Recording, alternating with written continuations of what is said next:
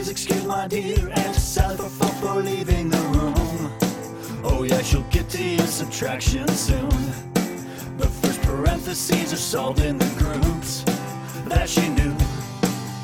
She showed us how to tackle the exposed by multiplying the base and put a factor right in your face. 2 times 2 times 2, that's cubed. Work it from the left to the right. If you're confused or if you can't decide whether addition or division is on the rise, here's a numerical expression or two. Hey Sally, tell me the value.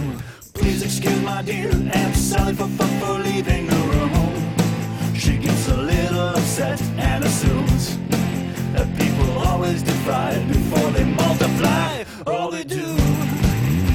The factor times a factor gets a product during multiplication. Then the quotient is next in the race. If dividend and the divisor are true, work it from the left to the right.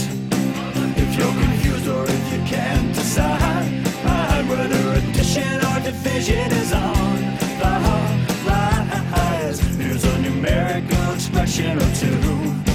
Hey Sally, tell me the value. Add what's left to add and we'll be finding the sum like we do. Subtract what's left to subtract and find the differences new. Work it from the left to the right. If you're confused or if you can't decide whether addition or division is on the rise, here's a numerical expression or two.